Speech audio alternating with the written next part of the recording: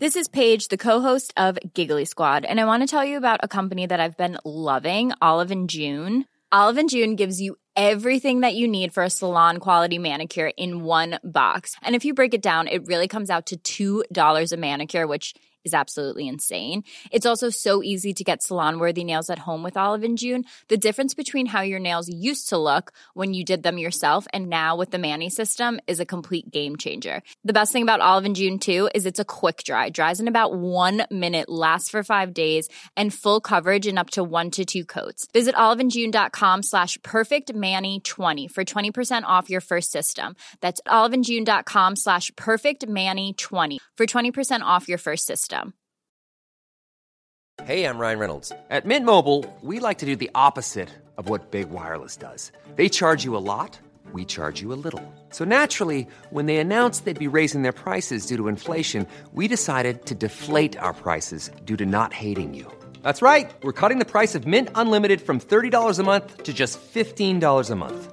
Give it a try at mintmobile.com/switch. $45 up front for 3 months plus taxes and fees. Promo rate for new customers for limited time. Unlimited more than 40 gigabytes per month. Slows full terms at mintmobile.com. Hey there, it's Michelle Norris. I'm host of a podcast called Your Mama's Kitchen. When I travel, I'm usually looking for a way to find a taste of home when I'm not at home. And one of the things I love to do when I am at home is entertain. And Airbnb allows me to do that. When I was in California recently, I rented a house that had a great kitchen. And when we were sitting around the table, we were all thinking, we're in someone else's house. Someone could be in all of our homes as well. If you have a home, but you're not always at home, you have an Airbnb. Your home might be worth more than you think. Find out how much at airbnb.com/host.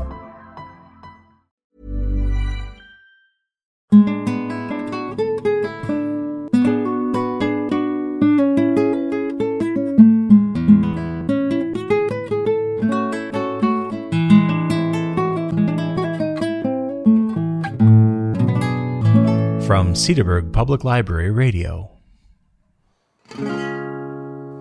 You're tuned to the Steve Donahue Show on CPL Radio, your one-stop daily source for Steve's take on the world of books.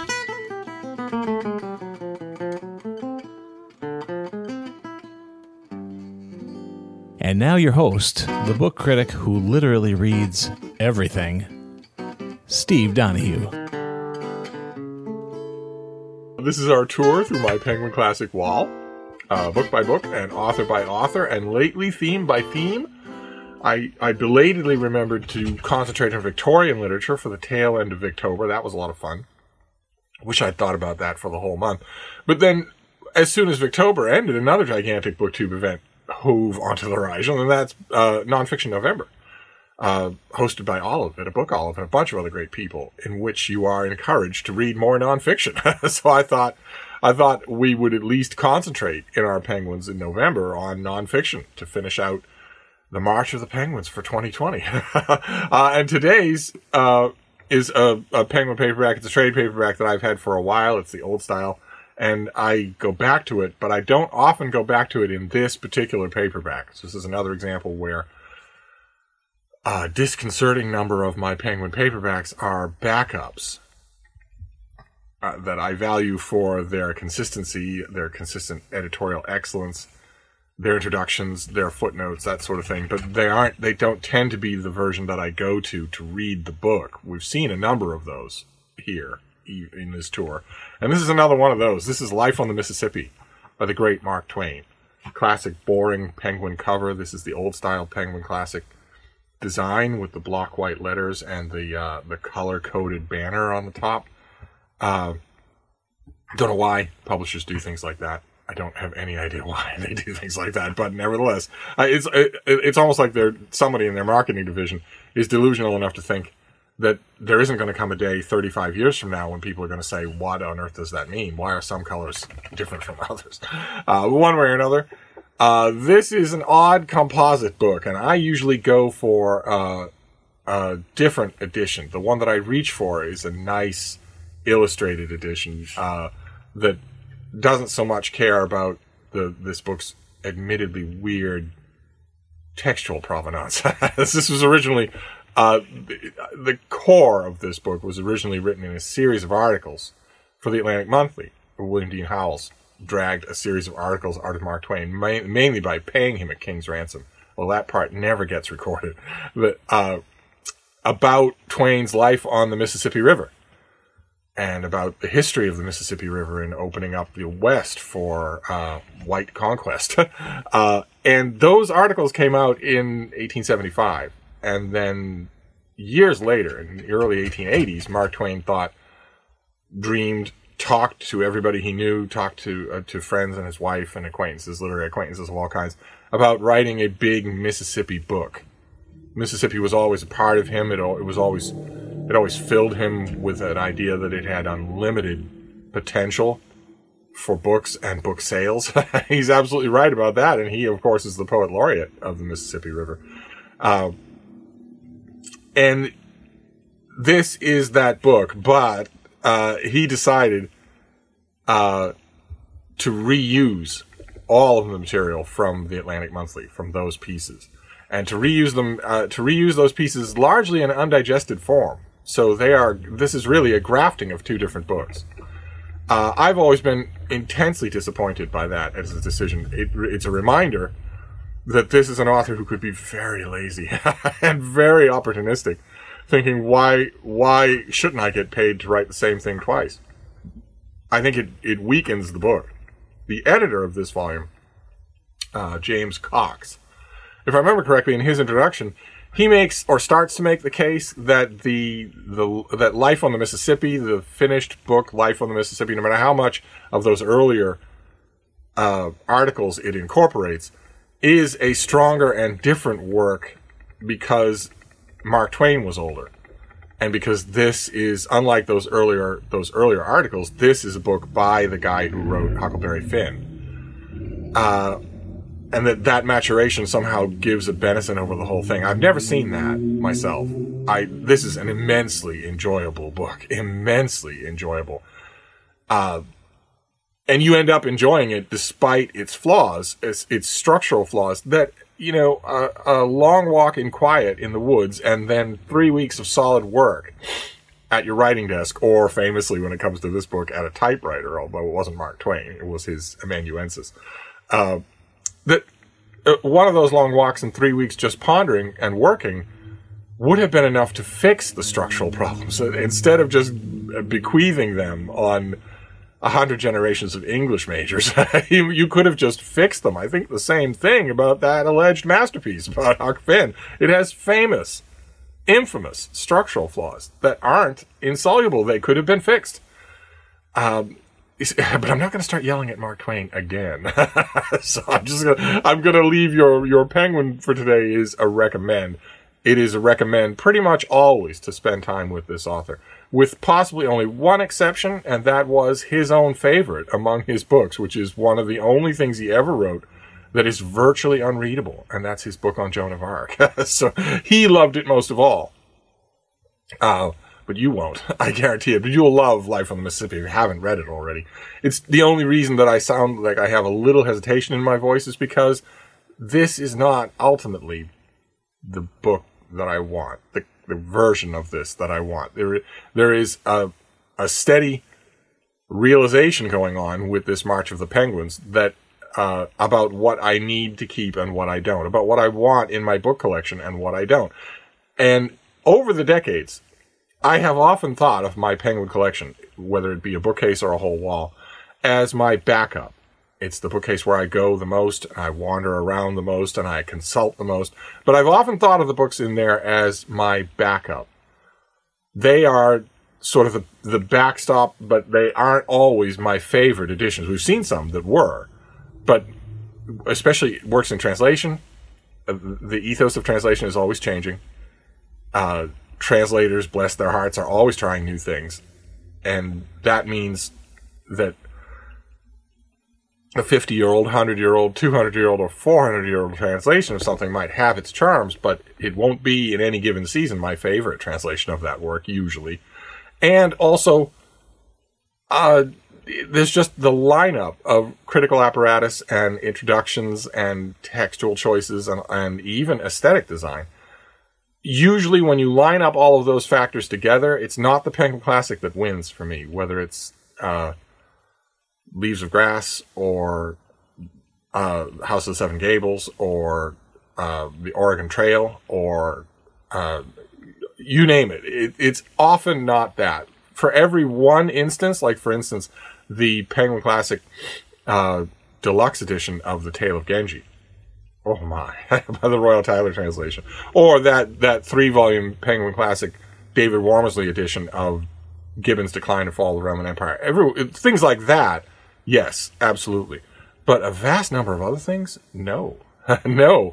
In a vast number of other things, my favorite edition of something, the thing that I like the most, won't be uniform. Usually, they won't be uniform. So that you have a wall of penguins with classics like this, and then you have all the other books in this room that are, in large part, classics like this, only in different forms. And that lately, especially in the last week, this last achy muscle, dust-encrusted week of moving books and porting books and shoving books and wrestling with books, in this last week especially, I have thought and rethought about the wisdom of having a backup like that. About the wisdom of that. Because as often as I go to a Penguin Classic as a quote-unquote backup to look at the introduction or the notes, I do that once in a while, but most often I catch myself, I'm just going back for the text. I'm not going back for the introduction or notes. Most often the introductions annoyed me. The notes are incomplete or, in my case, unnecessary. Most of the time I'm going back for the text. And if that's true, and I have no fewer than 30 technological devices here, each one of which is capable of downloading a perfectly cleanly curated version of that book, of that text, that doesn't require me to get up, doesn't require me to tuck a dog under my arm, doesn't require me to brush things off or shift things around to get at them. I can just, it occurs to me that I would like to know I'd like to relook at that particular section of Leviathan.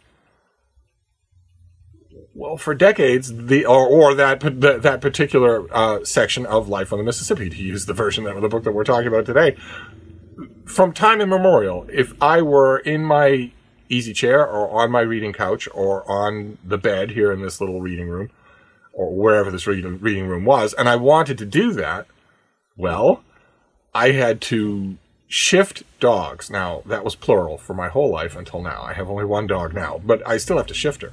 And like all dogs, any dog owner, or for that matter, I've heard this story endlessly from cat owners as well. There's some weird science, some weird mysticism involved in dogs and cats, even little ones, maybe even especially little ones, that when they come into contact with a warm blanket, they expand, both in size and in weight. So it becomes a major architectural thing to shift a dog, even a little dog. Now, I don't so much have that problem right now because I have only one dog and she's only 10 pounds. And on top of that, she's extremely alert for any motion and wants to be part of it. So in a few years, yes, when she wants to sleep 20 hours a day, then it'll be different. But my point is, I've had to shift dogs, get up, go over to that wall, find the book, and that's not always easy because a lot of these things have been double stacked for years, dust it off, and then handle it. Somehow maneuver it with one hand, usually caring for a dog with the other hand, or multiple dogs with the other hand. If it's just the text I'm after, that's no longer necessary at all. I am never now out of arm's reach of a glass and metal tablet that can download, display, read, search, file, store these texts without doing any of that, without any of that being necessary. So, and that contention that I'm making right now that's causing a lot of you to squint or have spasms is important when thinking about a printed book collection at all, for me. Because everything that I just said is applicable every much to every other book as it is to Penguin Classics, but it's especially applicable to canonical classics, all of which exist for free online. It's not just every other book like that. It also especially applies to this Penguin Wall. There's been a kind of a voyage of discovery for the whole of 2020 for me to really look at this wall with new eyes. And this is a perfect example. This is a perfect example. What was his name again? James Cox. If I remember correctly, he does a fairly good job with his introduction, except that he falls into the pitfall that so many people who deal editorially with Mark Twain fall into, which is trying to explain humor. It's always a bad idea. I do it all the time, but only when explaining New Yorker cartoons that are 50 or 60 years old. That's all. But even then, when I do it, and I'm the soul of charm, it's completely tedious. But there you have, in a nutshell, the whole problem of what I'm talking about, because you've heard me say it now 6 times in this video, if I remember correctly. That's a perfect illustration. I haven't read Cox's introduction in forever. I have gone back to this book a few times in the last maybe 15 years. But not to his introduction, certainly not to his notes. I know the story of the genesis of this book. I've gone back to it in one form or another very many times because, I don't know how many of you have ever experienced the Mississippi. Seen it, maybe. Looked out your window in an airplane flight and looked down and seen it. Maybe crossed it on a train trip. But to live with it, to live alongside it, to know its moods and its tempers and its seasons, and to feel it as an absolute constant in a way that a big, big river can do, where it's constantly moving, constantly talking to you, but also constantly the same. I have experienced that. And so the Mississippi for me is not just another river on a map. And that adds to the allure of this book, although not in this form. So anyway, that's enough of that for now. That is your penguin for today, of course, is a recommend. Some of the more contrarian among you are probably even now looking around for a cheap copy of Joan of Arc. But don't say I didn't warn you. But other than that, this author is pretty much always worth your acquaintance. This book is absolutely full of tongue-in-cheek humor. It's full of affection. It's a lot warmer and more affectionate a book than most of what Mark Twain wrote. Because here he was an older man, a more famous man, revisiting his anonymous youth and gilding the lily on his anonymous youth, changing himself, changing the Samuel Clemens who is in these stories. He, in this book, as much as in his other great travel writing, Innocents Abroad or Roughing It, in this book, just like in those books, he is engaged in Mark Twain's what was arguably his favorite thing to do, which was mythologize himself, and that is marvelous to see. He does it so well. So this is, of course, a recommend. I don't know if I'm recommending this particular volume, but picking up a copy of Life on the Mississippi and trying to read it will not do you any harm. So that's your penguin for today.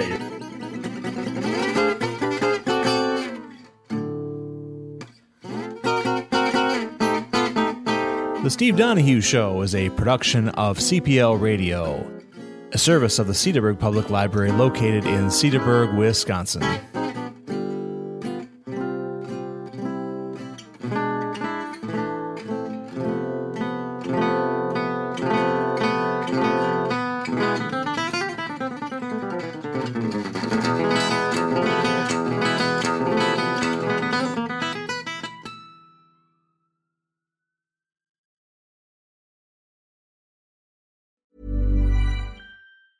Planning for your next trip?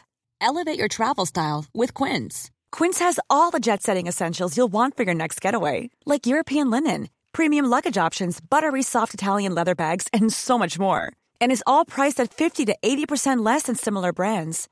Plus, Quince only works with factories that use safe and ethical manufacturing practices. Pack your bags with high-quality essentials you'll be wearing for vacations to come with Quince. Go to quince.com/pack for free shipping and 365-day returns. Ever catch yourself eating the same flavorless dinner 3 days in a row? Dreaming of something better? Well, HelloFresh is your guilt-free dream come true, baby. It's me, Keke Palmer. Let's wake up those taste buds with hot, juicy pecan-crusted chicken or garlic butter shrimp scampi. HelloFresh. Stop dreaming of all the delicious possibilities and dig in at HelloFresh.com. Let's get this dinner party started.